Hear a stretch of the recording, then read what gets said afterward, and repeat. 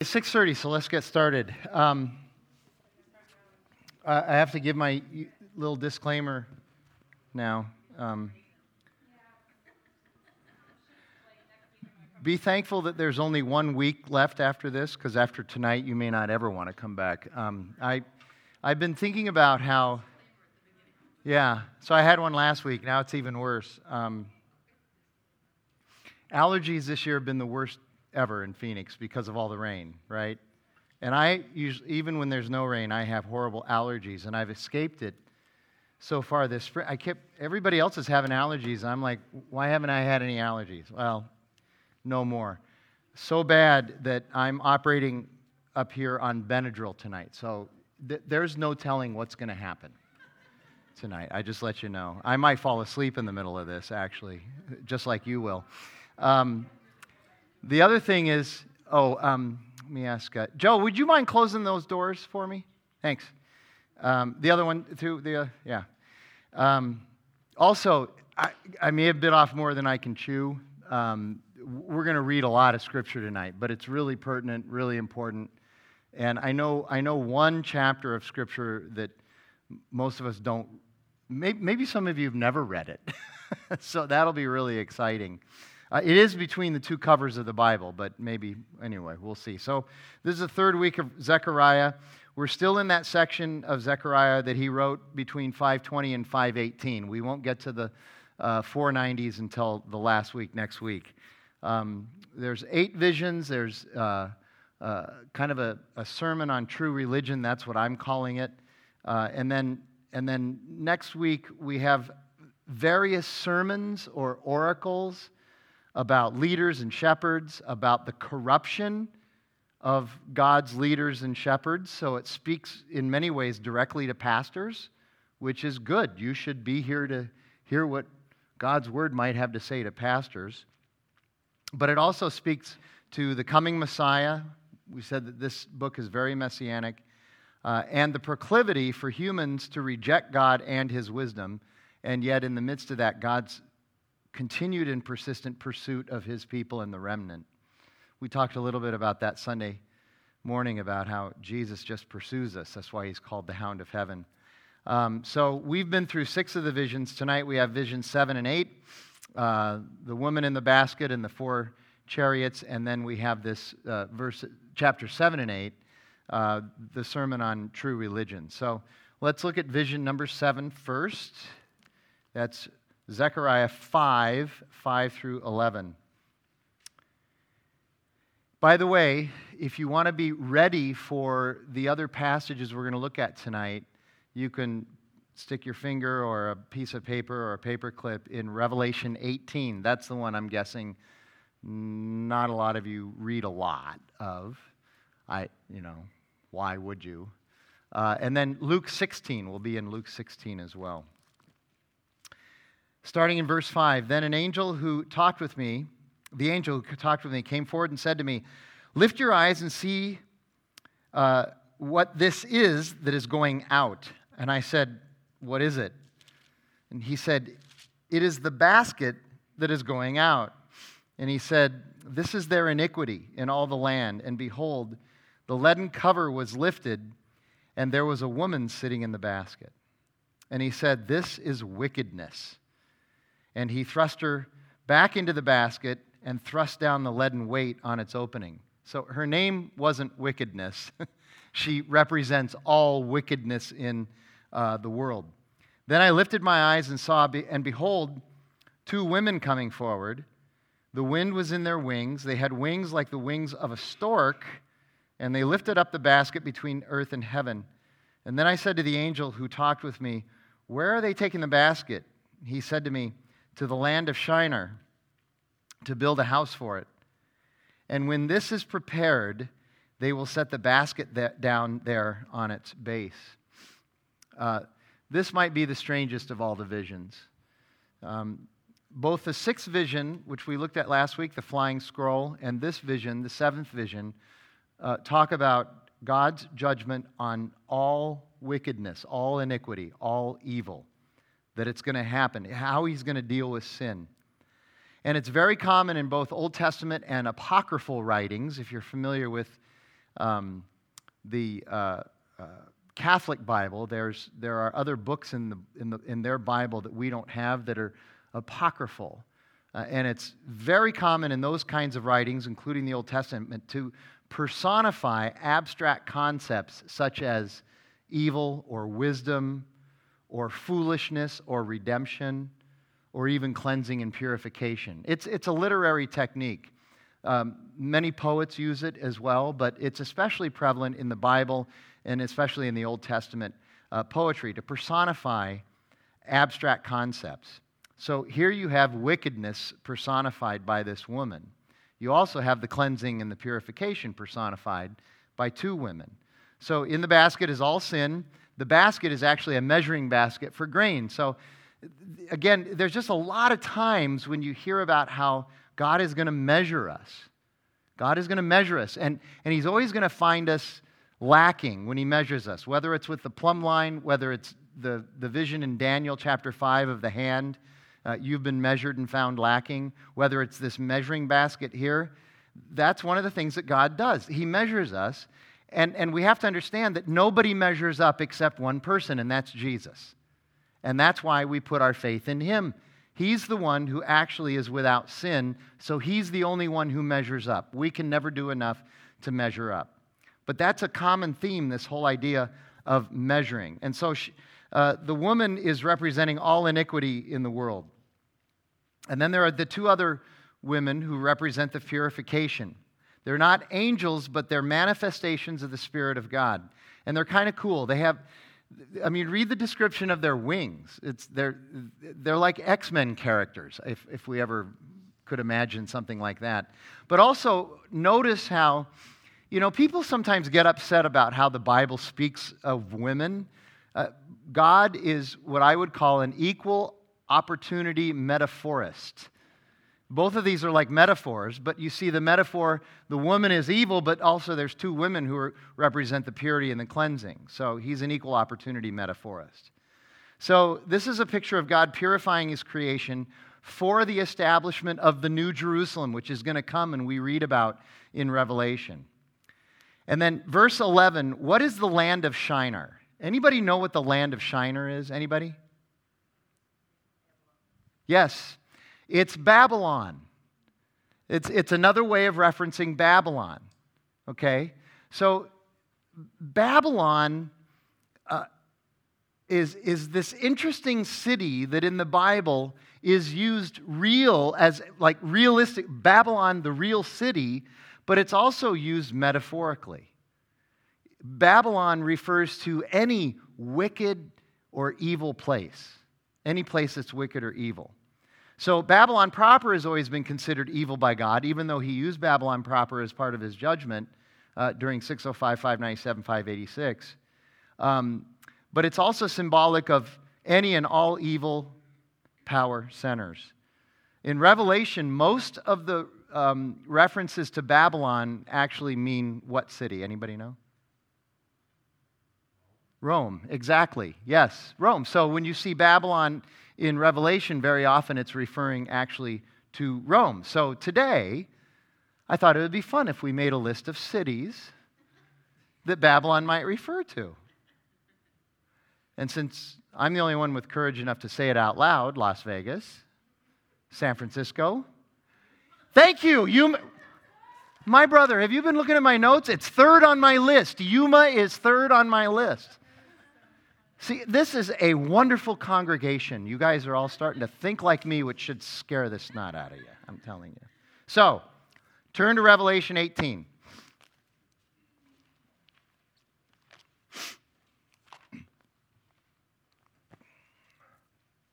Okay, here you go. This is going to be a little bit of a chore, but I would argue that reading Revelation more often and pursuing an understanding of it, rather than ignoring it or staying away from it because it's too hard to understand,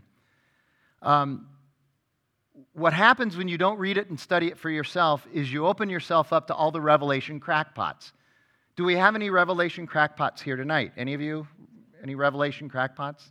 Have you ever run into a Revelation crackpot? Yeah, okay. I did an 11-week study at Paradise Valley Community Church on Revelation. And I knew the very first night, right out of the gate, I said, if you're here to explain to me all the different things that Revelation crackpots do, you're welcome to be here, but I'm not having any conversations with you because you're not going to change my mind.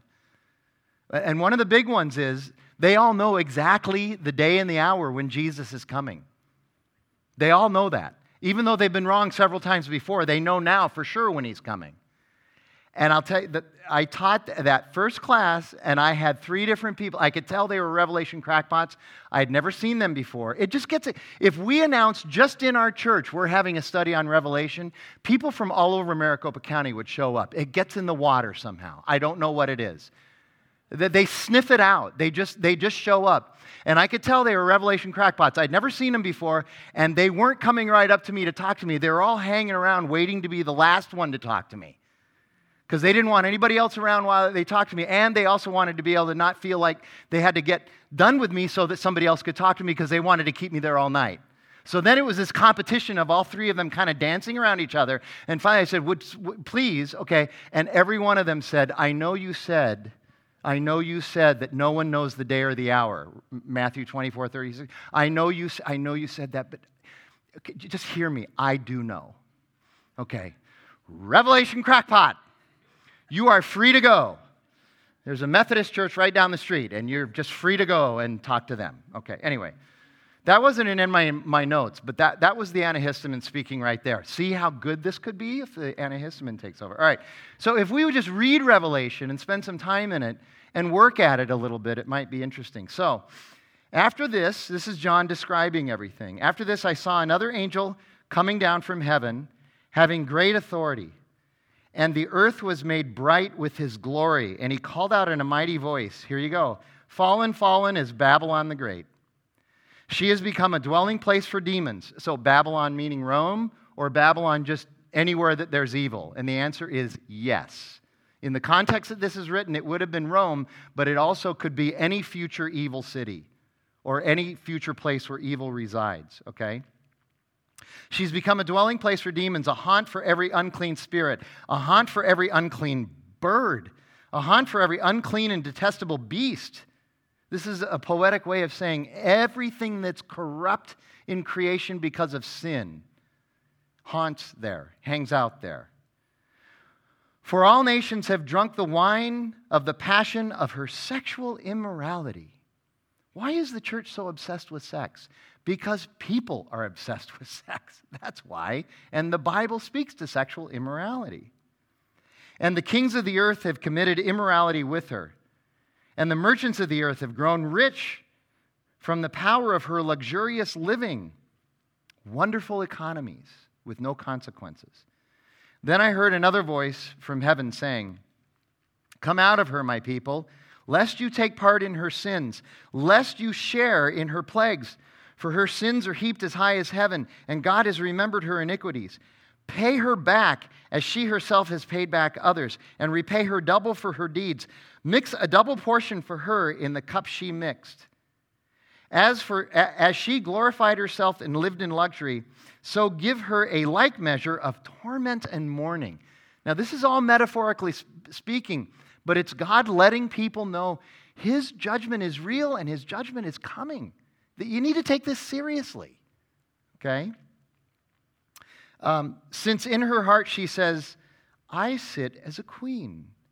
I am no widow, and mourning I shall never see. Here you go. I'm sorry. If this bothers you, you can email me, and Roz will take care of it, right, Roz? So anyway, how much longer do you think that we can just inflate the debt and print money in order to keep our economy good? How much longer do you think that can happen before we have to pay some consequence for it?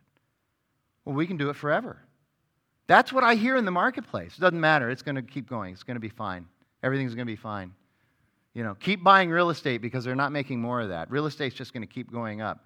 I've heard that now 4 or 5 times in my lifetime. Okay? What's the other saying, by the way? When there's blood in the streets, buy real estate.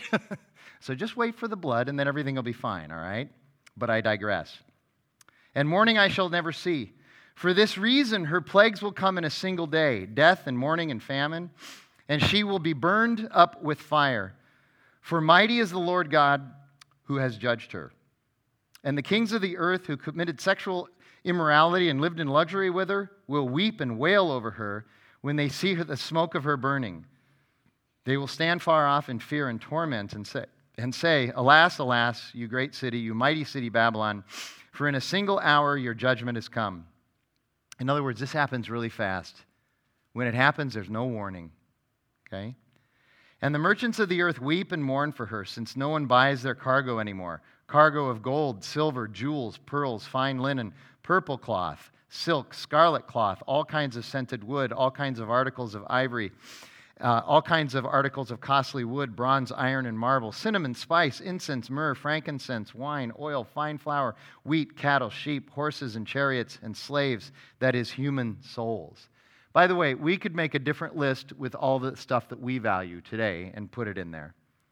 The fruit for which your soul longed has gone from you, and all your delicacies and your splendors are lost to you, never to be found again.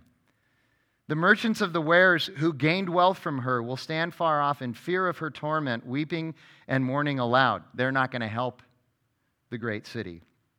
Alas, alas, for the great city that was clothed in fine linen, in purple and scarlet, adorned with gold, with jewels and with pearls. For in a single hour all this wealth has been laid waste. And all shipmasters and seafaring men, sailors, and all whose trade is on the sea, stood far off and cried out as they saw the smoke of her burning. What city is like the great city? And they threw dust on their heads, that's a sign of mourning. And they wept and mourned, crying out, Alas, alas, for the great city, where all who had ships at sea grew rich by her wealth. For in a single hour she has been laid waste. Rejoice over her, O heaven, and you saints and apostles and prophets, for God has given judgment for you against her. Then a mighty angel took up a stone like a great millstone and threw it into the sea, saying, So will Babylon the great city be thrown down with violence and will be found no more. And the sound of the harpists and musicians, of flute players and trumpeters will be heard in you no more. And a craftsman of any craft will be found in you no more. And the sound of the mill will be heard in you no more. And the light of the lamp will shine in you no more. And the voice of the bridegroom and bride will be heard in you no more. For your merchants were the great ones of earth, and all nations were deceived by your sorcery. And in her was found the blood of prophets and of saints and all who have been slain on earth. In other words, not only did they do all this wickedness and think that they weren't going to be judged for it, anybody who spoke a word of the Lord to them, who spoke biblical truth to them, who spoke a prophecy to them of warning, a prophecy of warning, they killed them. We do the same thing today. We do the same thing today. And then 20, verses 11 through 15. Chapter 20, verses 11 through 15. Then I saw a great white throne and him who was seated on it. From his presence, earth and sky fled away, and no place was found for them. And I saw the dead, great and small, standing before the throne, and the books were open. And another book was open, which is the book of life. And the dead were judged by what was written in the books, according to what they had done. And the sea gave up the dead who were in it. Death and Hades gave up the dead who were in them. And they were judged, each one of them, according to what they had done. Then death and Hades were thrown into the lake of fire, that is, the second death, the lake of fire. If anyone's name was not found written in the book of life, he was thrown into the lake of fire. So we are judged according to what we have done. What have we done? We have sinned. How do we do enough to get out of what we have done so that we're not judged, so that our name is written in the book of life? We have to be in Christ, because He's the only one who can withstand this judgment of what you have done. He's the only one. And so if we're in Christ, we're judged based on what Christ has done. He's in the book of life. That puts us in the book of life. That's why this stuff is really important. Anyway, all of that is a picture of the future final victory of God over sin and evil, over Satan and his demons. And we can also take from this vision It's not just that individual people have sin, there is also collective sin that we will suffer the consequences of. There's collective sin of people groups. We have to understand that. It's not just our sin, it's the collective sin. And I want you to think right now, I think this is timely, of everything that's going on with abortion. Okay? I honestly never thought it would get to I thought reason would eventually prevail, but now we are willing to execute full-term babies that they're trying to abort full-term, and if they happen to come out alive, we're going to kill them. And it's legal to do that in some states now. Here you go. We want to think of everywhere else being Babylon. We are Babylon, y'all. You're a Revelation crackpot, Frank. No, I'm just saying we're Babylon. We got issues. We're allowing this stuff to happen.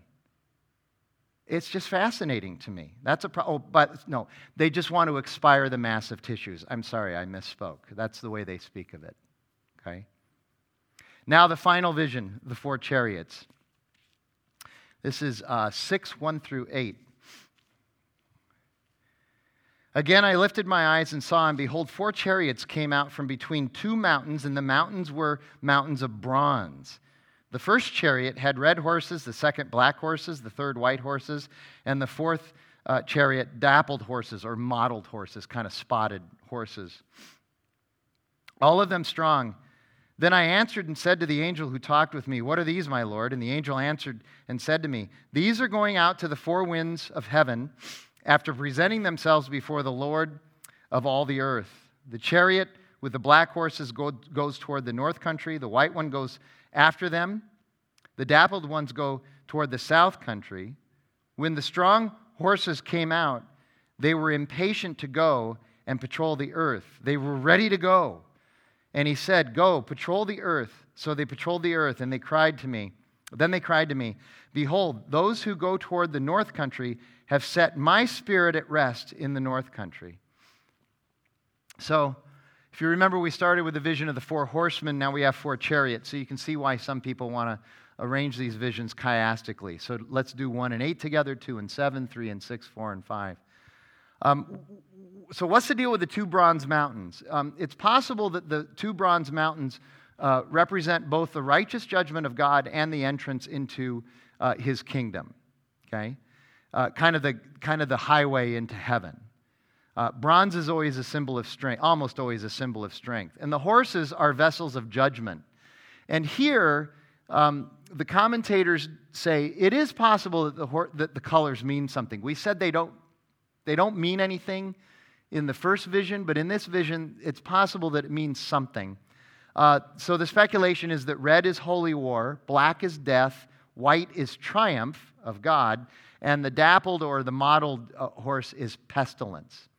But again, we are also told by the commentators that we're pretty sure that even though we may know what the colors mean, they aren't the key issue, but rather the conclusion of the vision is the key issue. The chariots go through the whole earth, and they're on a mission from God. They're like a 6th century BC Blues Brothers, okay? That we're on a mission from God, and we're anxious to get going with it. They were impatient to get going, okay? And they come before God, they're sent out by God. Essentially, they are heaven's army. Chariots are the ancient version of tanks. Have you ever gotten that feeling where you see a bunch of tanks lined up? It's kind of scary. Well, same thing. If you saw a bunch of chariots lined up, that would be really scary. It's very intimidating. They're like the ancient version of a tank. And they symbolize military power. And the angel says that they are the 4 winds of heaven. And the reason they're described as the 4 winds of heaven, that's the word ruach, which means both heaven and spirit, depending on the context. And the reason they're described that way is because it's like wind has this ability, and the Spirit also has the ability to pretty much go wherever it wants. It can go anywhere. It can go in other words, there's no place outside of God's reach, no place outside of His vision. He's going to be able to see it all. No escape from His sovereignty and His presence. But notice the conclusion. The north is the focus. 2 of the chariots go north, 1 goes south, and we're not sure where the other one, the 4th one goes. We talked about this last week. Israel's enemies rarely attacked from the east or the west. Mostly they attacked from the north, especially when it came to Assyria and Babylon, which is really mostly the focus of this book. And we're told that the foes of the last times will also attack from the north. And at the end of the vision, it says that God's Spirit is going to reside in the north too. And so this is weird. It's probably just me, but I can't help but read all of that and think about the Wizard of Oz, that it was the good witch of the north. I don't know if there's any sort of correlation there or not, but anyway, the wicked witch did not come from the north. So God's Spirit will rest in the north is a way of saying, quite simply, God will have victory over all his people's enemies. God will win. And it's also good to remember at this time, again, Genesis chapter 12, verses 2 and 3, when God first comes to Abram, and he says, I will make of you a great nation, and I will bless you and make your name great, so that you will be a blessing. I will bless those who bless you, and him who dishonors you I will curse, and in you all the families of the earth shall be blessed. So then Zechariah seems to wrap up these visions with a little bit of a summary, the last half of chapter 6. So let's read that, 9 through 15. And the word of the Lord came to me, take from the exiles Hedi, Tobijah, and Jediah, who have arrived from Babylon, and go the same day to the house of Josiah, the son of Zephaniah. Take from them silver and gold, and make a crown, and set it on the head of Joshua, the son of Jehozadak, the high priest, and say to him, thus says the Lord of hosts, behold, the man whose name is the branch, for he shall branch out from this place, and he shall build the temple of the Lord. It is he who shall build the temple of the Lord, and shall bear royal honor, and shall sit and rule on his throne. And there shall be a priest on his throne. And the council of peace shall be between them both. And the crown shall be in the temple of the Lord as a reminder to Helam, Tobijah, all those guys, including Hen, which I can pronounce. And those who are far off shall come and help to build the temple of the Lord. And you shall know that the Lord of hosts has sent me to you. And this shall come to pass if you diligently obey the voice of the Lord your God.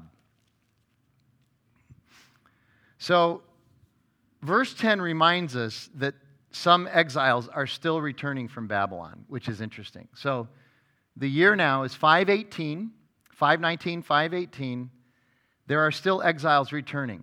There's some that are returning now from Egypt. There's some that are returning from Persia. There's some that are returning from Babylon. And they are told to go to Joshua the high priest and make him a crown. This is a sign that the Messiah is going to come. And remember, Jesus is from Joshua's line. And these exiles take part in a narrative that wraps the 8 visions by looking forward to 3 important things. Number 1, verse 12, you look forward to the Messiah. That's Jesus. Number 2, you look forward to the temple. I believe here this is primarily a reference to the future temple of the New Jerusalem. The New Jerusalem is going to be the temple of God. There isn't going to be Revelation tells us there won't be a need for a temple in the New Jerusalem because New Jerusalem is the temple. But I also think this is a reference to the fact that they are going to finally finish rebuilding the temporal temple. Okay? And then the third thing it looks forward to is this fact: salvation is the Lord's. That the Lord sends or appoints all times, places, and people. Another way of saying it, Rennie, you've heard this before, either causes or allows all things to happen. That when things happen to you, remember, this is some sort of an appointment maybe. Okay? So, now we get to wrap up with chapter 7 and 8. Sounds an awful lot like James talking about true religion. Let me read you James chapter 1, verses 26 and 27, and you'll see that chapter 7 and 8 in Zechariah sound a little bit like this. James writes, if anyone thinks he is religious and does not bridle his tongue but deceives his heart, this person's religion is worthless. Religion that is pure and defiled, or true religion, before God the Father is this: to visit orphans and widows in their affliction and to keep oneself unstained from the world. Now, that's not a comprehensive way of practicing, here you go, the way Paul says it, of being worthy of the gospel. They're just representations of what it means, that we need to serve others and we need to be careful of sin, okay? So look at chapter 7, verses 1 through 7. In the 4th year of King Darius, the word of the Lord came to Zechariah on the 4th day of the 9th month, which is Chislev. Now the people of Bethel had sent Sherezer and Regem-Melech and their men to entreat the favor of the Lord, saying to the priests of the house of the Lord of hosts and the prophets, "Should I weep and abstain in the 5th month as I have done for so many years?" So they're going and asking God, should I keep fasting? Should I keep doing that? Then the word of the Lord of hosts came to me. Say to all the people of the land and the priests, when you fasted and mourned in the 5th month and in the 7th for these 70 years, was it for me that you fasted? And when you eat and you drink, do you not eat for yourselves and drink for yourselves? Were not these the words that the Lord proclaimed by the former prophets when Jerusalem was inhabited and prosperous with her cities around her, and the south and the lowland were inhabited? Can you feel the tension here? You should feel tension here, okay? Zechariah is really confronting these guys that came, okay? We don't know who these guys are. They're merely representing the people in their self-centeredness. That's what they're representing. We don't know specifically who they are, but they're representing the people of God in their self-centeredness. One author calls this paragraph here reality or ritual. The question is this reality or is this just ritual?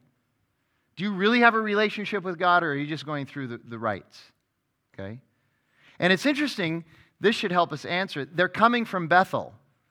What is Bethel known for in the Old Testament? It's a city in the northern kingdom, Israel, that completely abandoned Yahweh and built temples to all of the false gods. So Bethel was the center of idol worship.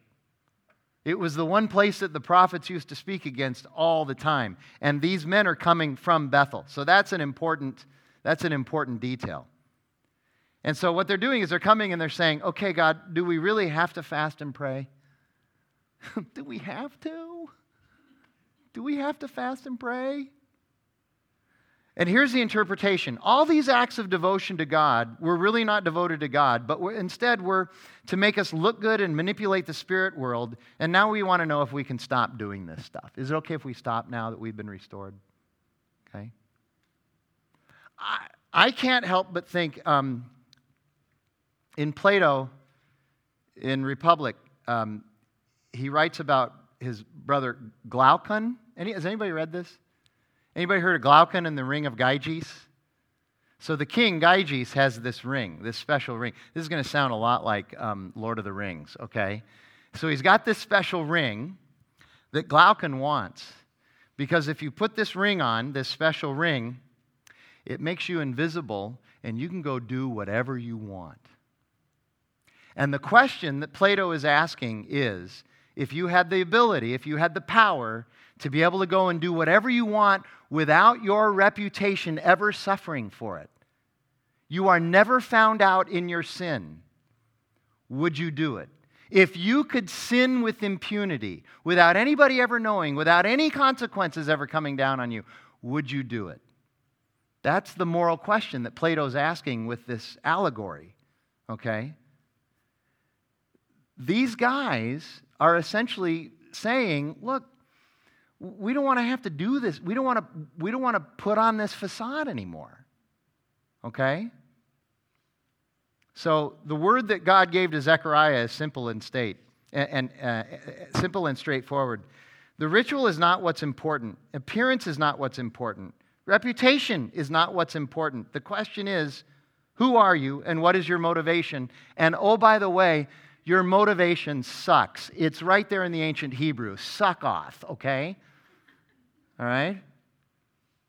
See, many people behave religiously as a form of self-service, not worship. They do it as a form of papering over the fact that they really don't want to serve. They really don't seek to be close to God. When we play at religion, it's kind of a ring of gyges. See, God values relationship over mindless behavior. Okay? I don't know why that isn't obvious to us. I love it when people ask questions about why we do things at church, because it means that they're thinking about it and not just doing it mindlessly. Okay? So God really indicts these guys. He says, first of all, I'm calling you to the spiritual disciplines more than you ever did in the first place, and I'm calling you to do them for our relationship and not your narcissistic self-centeredness. You're not going to do this anymore so that you can virtue signal. You're going to do it because you're in a relationship with me. And if not, you're on your own. Here you go. God has a funny way of saying, don't expect the benefits of being in relationship with me if you refuse to be in relationship with me. How many people want the benefits of being in relationship with God without being in relationship with God? It happens all the time. He's saying it's time for true religion now. True religion. And true religion comes from what's in our heart, not what we're trying to paper over.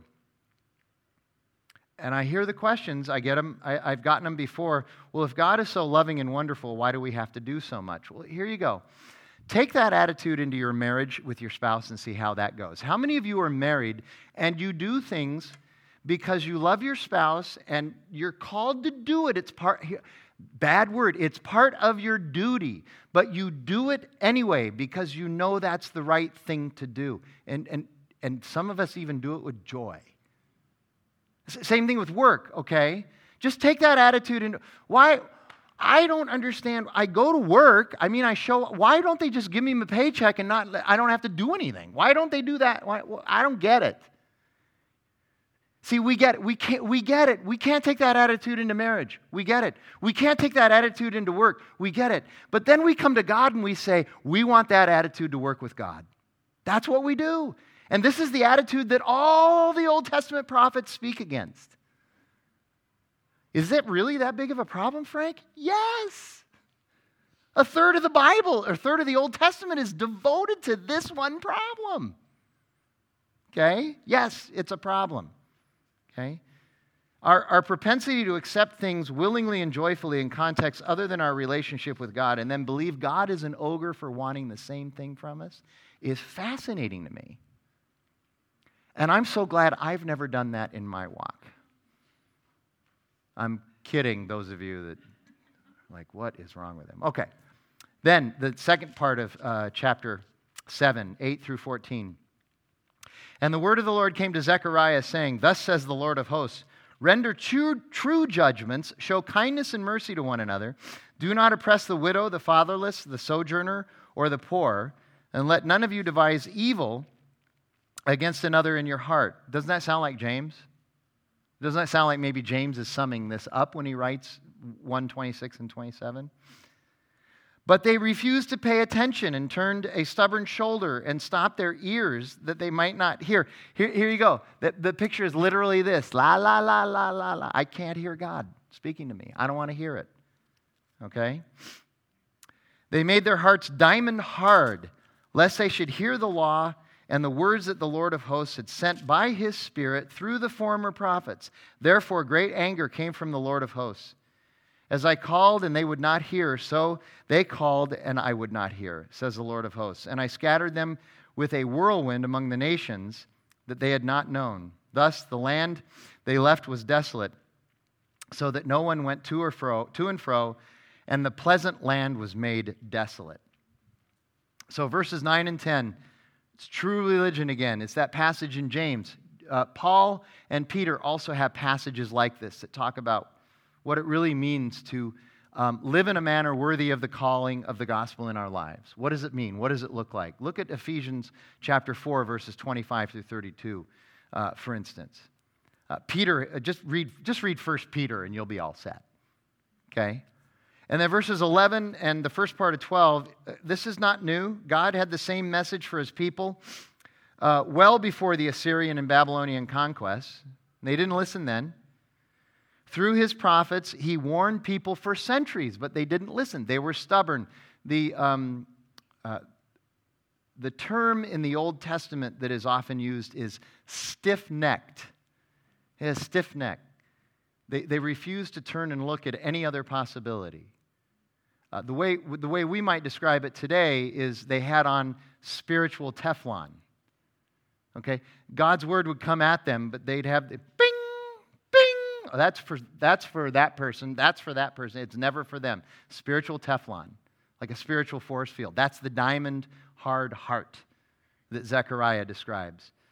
Okay, so I can't believe it. It's like within 2 weeks I have 2 Godfather references. I have another Godfather reference tonight, okay? So those of you who haven't seen The Godfather and you don't like my references, just watch the Godfather movies and then you'll be all set, okay? So anyway, this is from Godfather 2. There's this scene. I would just be curious if anybody remembers this scene. During Godfather 2, Michael is called before Congress, a special committee of Congress that's investigating his criminal activity, and he's asked a lot of questions from these senators and everything, and he gets off. He finally figures out a way. He brings in Pantangeli's brother from Italy, and all he had to do is show up, and Pantangeli, who was going to be the witness against Michael, recanted everything because he knew they were going to kill his brother, just by having him show up.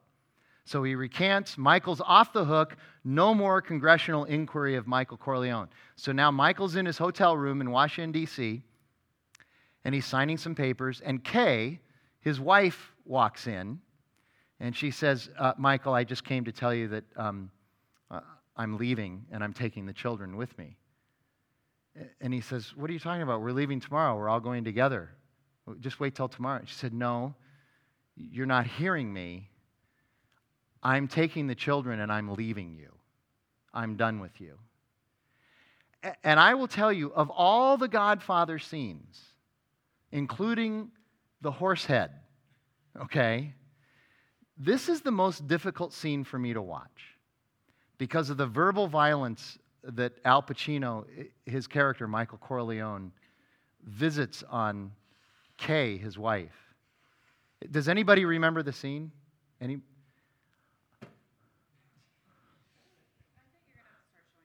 Oh my gosh. I wouldn't want to show this clip. It's awful. The way, the verbal violence that he uses against Kay is very disturbing. And I'm quoting him here, but he's yelling and screaming, I don't want to hear about it. I don't want to hear about it. Enough. Over. Okay. That is the perfect picture of God's people listening to him, coming in love, saying, you need to change. And it's God's people saying, I don't want to hear about it. I don't want to hear about it. Enough. Over. And I think that might be the last Godfather illustration I ever use. Enough. Over. Because nobody's seen the movie. This is terrible. Okay? Anyway, God's anger results in the divine judgment acts of 722 and 605. That's what happens. Okay? Michael loses his family. That's his divine judgment. In verse 13, finally, the complete eradication of the northern and southern kingdoms finally causes the people to say, oh, okay, we're sorry. Now we're ready for a relationship. And God says it's too late. There will be a remnant, but you had centuries to turn this around. I had to move on this. We need to remember, God is very patient. He's way more patient than we are, but he's not infinitely patient. If you're counting on God's infinite patience, you're gonna have a problem. And verse 14 is the sad result of the conquest that the people are now charged with rebuilding, which then leads to what happens in chapter 8, which we're going to get to in a minute. But I want to go back to verse 12. The message of the former prophets. He keeps saying this. You didn't listen to the message of the former prophets. God is very serious about this. And by the way, so is Jesus. So go to Luke. It's the parable of Lazarus and the rich man. And there's one specific line in there that we need to hear. Okay? There was a rich man who was clothed in purple and fine linen, who feasted sumptuously every day. And at his gate was laid a poor man named Lazarus. In other words, he had to have somebody carry him there and lay him there, and he was just hoping that maybe some food would drop from the rich man's table. He was covered with sores, and he desired to be fed with what fell from the rich man's table.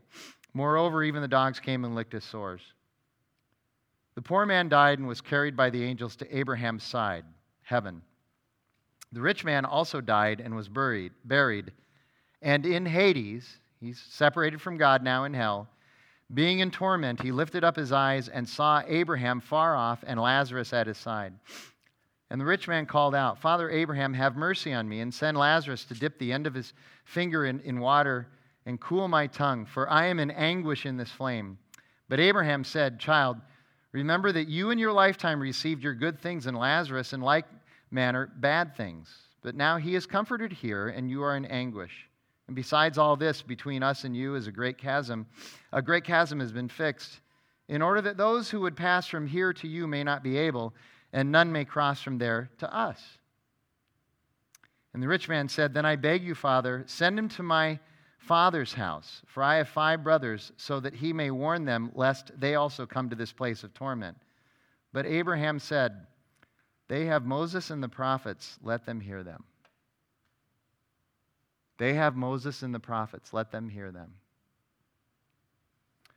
We have Jesus and the Word of God.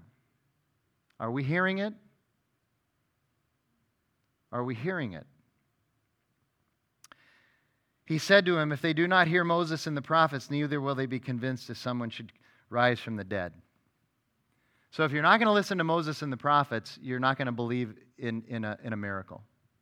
So there you go again. I say this all the time. If God would just do a miracle for me, then I'd believe. No, you would not. No, you would not. I'm always interested in the people who, by the way, we'll get into this when we get into Jonah. We're doing Jonah for 5 weeks after Easter, okay? And I know everybody's very anxious about the big fish. How are you going to explain the big fish, okay? I'm not saying that, I'm not going to explain it here now, because I still don't even really know. Was it a real fish? Is it a metaphor? I don't think it's that important. But I will say this, the number of people who believe in the resurrection, but they have trouble with the fish. Okay, you believe in a resurrection, but you're really struggling with a big fish. Okay?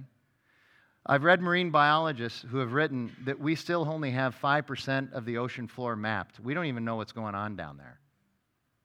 That doesn't mean that there's a big fish somewhere, but, okay? They have Moses and the prophets. Let them listen to them.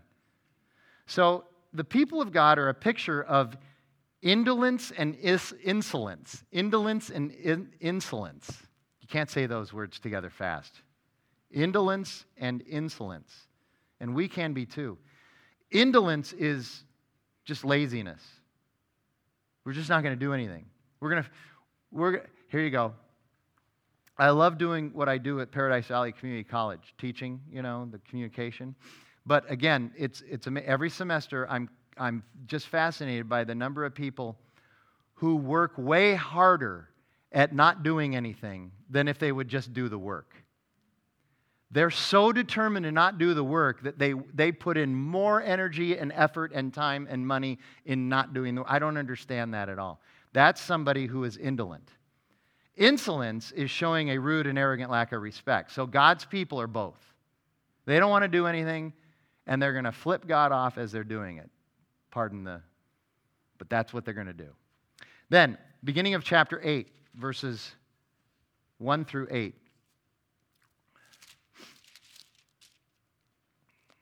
And the word of the Lord of hosts came, saying, Thus says the Lord of hosts, I am jealous for Zion with great jealousy, and I'm jealous for her with great wrath. Thus says the Lord, I have returned to Zion, and will dwell in the midst of Jerusalem, and Jerusalem shall be called the faithful city, and the mountain of the Lord of hosts, the holy mountain.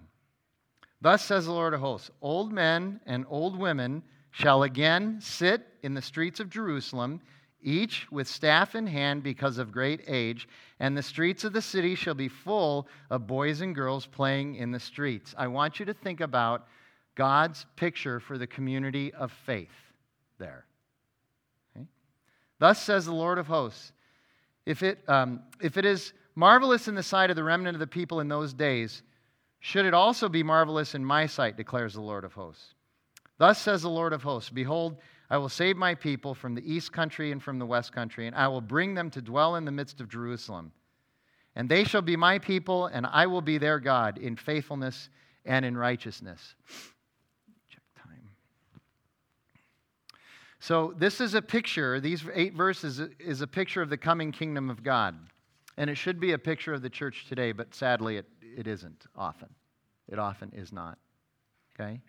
So, a couple things. First of all, God is jealous for us. Well, how can a good God be jealous? Isn't jealousy a bad emotion, a bad characteristic? Well, our notion of jealousy is completely lacking. Okay? Our jealousy is self-centered. His jealousy is other-centered and all about what is genuinely good for the other person. The literal definition of this Hebrew word that is translated jealous here is a type of anger generated when someone you love is hurt, either by others or their own actions. You are angry because somebody you love has been hurt, and it doesn't matter how, whether somebody else or their own actions. And that jealousy motivates you in love to do something about it. That's genuine love. We're told today that's not genuine love. When we confront somebody who's about to hurt themselves because their heart's leading them astray, we're told that's not genuine love. Genuine love is to let them go ahead and do it.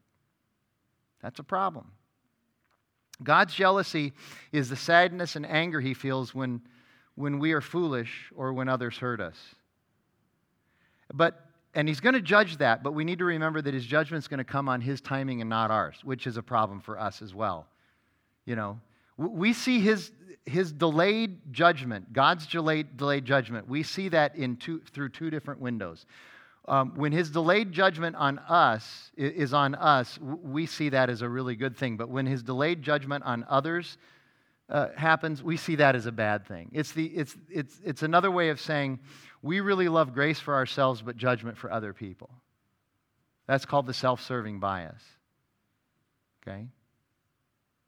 Second of all, look at the multi-generational aspect of the kingdom of God. Here you go. You ready? You ready? Listen now. I'm saying this with all the love I can muster. And frankly, I'm probably saying it to a room full of people who don't need to hear it. But I feel like I have to say it because I see it in so many other churches. Okay? Old people need to get over their preferences and quit taking churches to the grave because of their preferences, comfort, and stubbornness. How many churches are dying because the old people just won't let go of their preferences? But there's another side to that coin, and I see this all the time too. Young people need to get over their arrogance that creates an us versus them church ethos that is never, ever honoring to God. I was at a church conference once, and a young pastor was speaking. I had to get up and leave. The arrogance was just, I don't even know how he got the gig. It was just filled with arrogance and all about, we got to just push these people out, push these people out, push these people out, you know. We know how to do church. Okay, go do it then and leave us alone. All right? See, God's kingdom is multi-generational. By the way, this is one of the reasons why I really like Redemption Church a lot. Okay? This multi-generational thing is across all congregations. If you visit all of our congregations, you'll see that. Every single one of our congregations somehow is multi-generational. Okay? Church is not a place where we spiritually dress up our preferences with doctrinal-sounding language. Jim Moreland tells a story a lot of the person who stopped me in church one day. This was at another church. Stopped me in church one day and said, "Frank, I just want you to know that the only instrument that God hears in heaven is the organ. You can play all those other instruments, but the only one He hears is the organ." Where's the verse? Okay.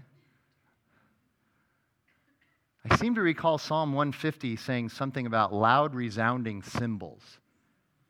And the zither. I love the zither. Do y'all know what a zither is? It's kind of an ancient guitar. Okay? Anyway. And you can see in verses 7 and 8 that God's kingdom will come from all over the world. All over the world. If any one of us thinks for 1 second that somebody's going to be excluded because of their geography or their ethnicity, we're going to be sorely mistaken. Okay? And then verses 9 through 13. Thus says the Lord of hosts, let your hands be strong, you who in these days have been hearing these words from the mouth of the prophets who were present in the day that the foundation of the house of the Lord of hosts was laid, that the temple might be built. For before those days there was no wage for man or any wage for beast, neither was there safety from the foe for him who went out and came in. For I set every man against his neighbor, but now I will not deal with the remnant of this people as in the former days, declares the Lord of hosts. For there shall be a sowing of peace. The vine shall give its fruit, and the ground shall give its produce, and the heavens shall give their due, and I will cause the remnant of this people to possess all things.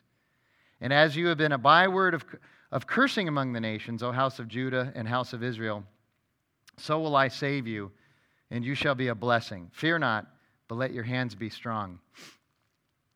So God is referring back now to the year 538 when they all first came back. So this is about 20 years earlier. And they began to rebuild. And remember, we went through this late last fall in Haggai about how hard it was. And there were many challenges, and there was a bad economy, and they abandoned building the temple to protect their own houses. And in the midst of all of that, neighboring nations were nasty to them. God restores them back into their land, but it's not like it went easy and it went well. The neighboring nations were angry about this, and they gave them a hard time. I'm reading a book right now on James Garfield. He's not the cat. He was president of the United States in like 1880, I think, or 1884. And one of the parallel stories is about Alexander Graham Bell. So y'all know what did Bell invent? Telephone, okay. So I'm fascinated by this because as a kid, you learn that Alexander Graham Bell invented the phone. Yay! I want to be like Alexander Graham Bell. Yay! Cool. You just invent something cool and everybody loves it and all that. Okay. Did you know that Bell was sued more than 600 times over his patents and copyright infringements? Bell had a miserable life. You don't get that in grade school when you're told, well, Bell invented the phone. By the way, I don't know if they talk about that anymore in grade school because nobody has an old-fashioned phone anymore. But at any rate, you see the point I'm making, though. They never told us about how hard Bell's life was. Okay, it's the same thing with this rebuilding thing here. Oh, they came back and they got their land back and they started to rebuild. Oh, it was terrible. It was way harder when they first came back than living in exile. Remember almost 100 years later when Nehemiah came to build the wall? How much trouble he had? He had to take up arms at one point. We forget how hard this stuff is. We just sort of gloss over it. Life is hard. So the temple work stopped in 536, so God is saying, now get back to work. You're going to finish the temple, he's saying, which they did in 515, and he says you're going to prosper. The crops are going to come back, the Dow's going to go up 200%, my people will be strong. But they're going to be strong by God's power and presence. Verses 14 through 17. For thus says the Lord of hosts, as I purposed to bring disaster on you when your fathers provoked me to wrath, and I did not relent, says the Lord of hosts, so again have I purposed in these days to bring good to Jerusalem and to the house of Judah. Fear not. These are the things that you shall do. Speak truth to one another, render in your gates judgments that are true, and make for peace. Do not devise evil in your hearts against one another. Do not, and love no false oath. For all these things I hate, declares the Lord. So again, more true religion, more James, okay? So God said, I'm going to judge you in 722 and 605. And he followed through. And because he followed through on that judgment, we can also trust him that he's going to follow through on the restoration. You see that? So he's talking about the restoration here. You can count on him to restore things. But here's the problem, and this is why he gives this counsel in verses 16 and 17. He starts to say, don't do this, don't do this, don't do this. With prosperity, I know this will shock some of you in this room, with prosperity comes a desire to get even richer and to start defrauding others. I know that's a foreign idea to many of us in our culture today. So he has to tell him, look, the better you do, you're going to have to really pay attention on how to live in a just manner. Okay? And he says, the reason you need to do this is because I'm just, and you're my people. So live in a way that I call you to live. 18 and 19. And the word of the Lord of hosts came to me, saying, thus says the Lord of hosts, the fast of the 4th month, and the fast of the 5th month, and the fast of the 7th month, and the fast of the 10th month shall be to the house of Judah seasons of joy and gladness and cheerful feasts. Therefore, love, truth, and peace. Remember the guys came and said, do we still have to fast 2 months? So what's God saying now? You're going to fast 4 months. Okay? But why? Why? Because the fasting is going to turn into feasts. That's what he promises us.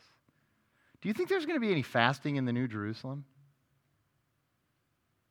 No. It's just going to be feasting. It's going to be absolutely beautiful. And here's the thing about feast. So let's just admit, we love a good feast, do we not? Okay, I just heard today, I got really good news. Easter is at my sister-in-law's house, Renee. She is an incredible cook, so that's really good news. It's going to be a feast. I don't know how good I'm going to be at the 5 o'clock on Easter, because it'll be between services, okay? But what's even more important than the eating of the food, the feasting? What does a feast imply? Huh? Celebration, community, relationship. See, that's what's even better, okay? I'm sorry, Rennie, but even better than your food is the fact that Shelby's going to be home for Easter. Yeah, she'll be here for 2 days. So you see that? It's the community. It's the relationship. The idea of a feast is that we won't go without, but also the idea of a feast is that we're going to be with God's people. And there's going to be a celebration. And then 20 through 23. Thus says the Lord of hosts, people shall yet come, even the inhabitants of many cities. The inhabitants of one city shall go to another, saying, let us go at once to entreat the favor of the Lord and to seek the Lord of hosts. I myself am going. Many peoples and strong nations shall come to seek the Lord of hosts in Jerusalem and to entreat the favor of the Lord. Thus says the Lord of hosts, in those days 10 men from the nations of every tongue shall take hold of the robe of a Jew, and saying, let us go with you, for we have heard that God is with you. So this is a clear reiteration of the call on Israel to be the light of God to the entire world, to all the nations. Unfortunately, God's people failed miserably at this. And so judgment came. We get on Jonah. One of the things we'll talk about in Jonah, we get on him for disobeying God, right? Okay? He's supposed to be a light to the nations. Okay. Jonah's problem was that he didn't want to be a light to people who didn't deserve it. And you can can't you kind of understand? And don't we kind of feel like that sometimes? Really, God's going to save that person? Trust me, I went to high school with some people who are quite curious about the fact that I'm a pastor now. They're pretty sure it's a ruse of some sort. You know? Seriously. It's hard. So God is saying, I haven't changed my mind. You're my people. Quit hoarding the blessing of me and start passing out the blessing. Go and tell, shout it from the mountaintops. And remember that my grace is open to everybody, including the Ninevites that Jonah didn't want to go and preach to. I've said this before, I think we're going to be surprised at who's in heaven. And the people we see will be surprised also. This is true religion. This is grace. So next week, We're going to go through 9 through 14. That's 6 chapters. I'm not going to read all of it, okay?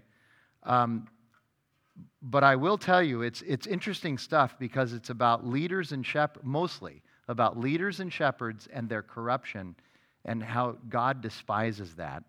But he also talks an awful lot about the Messiah, the remnant, and the kingdom of God as well.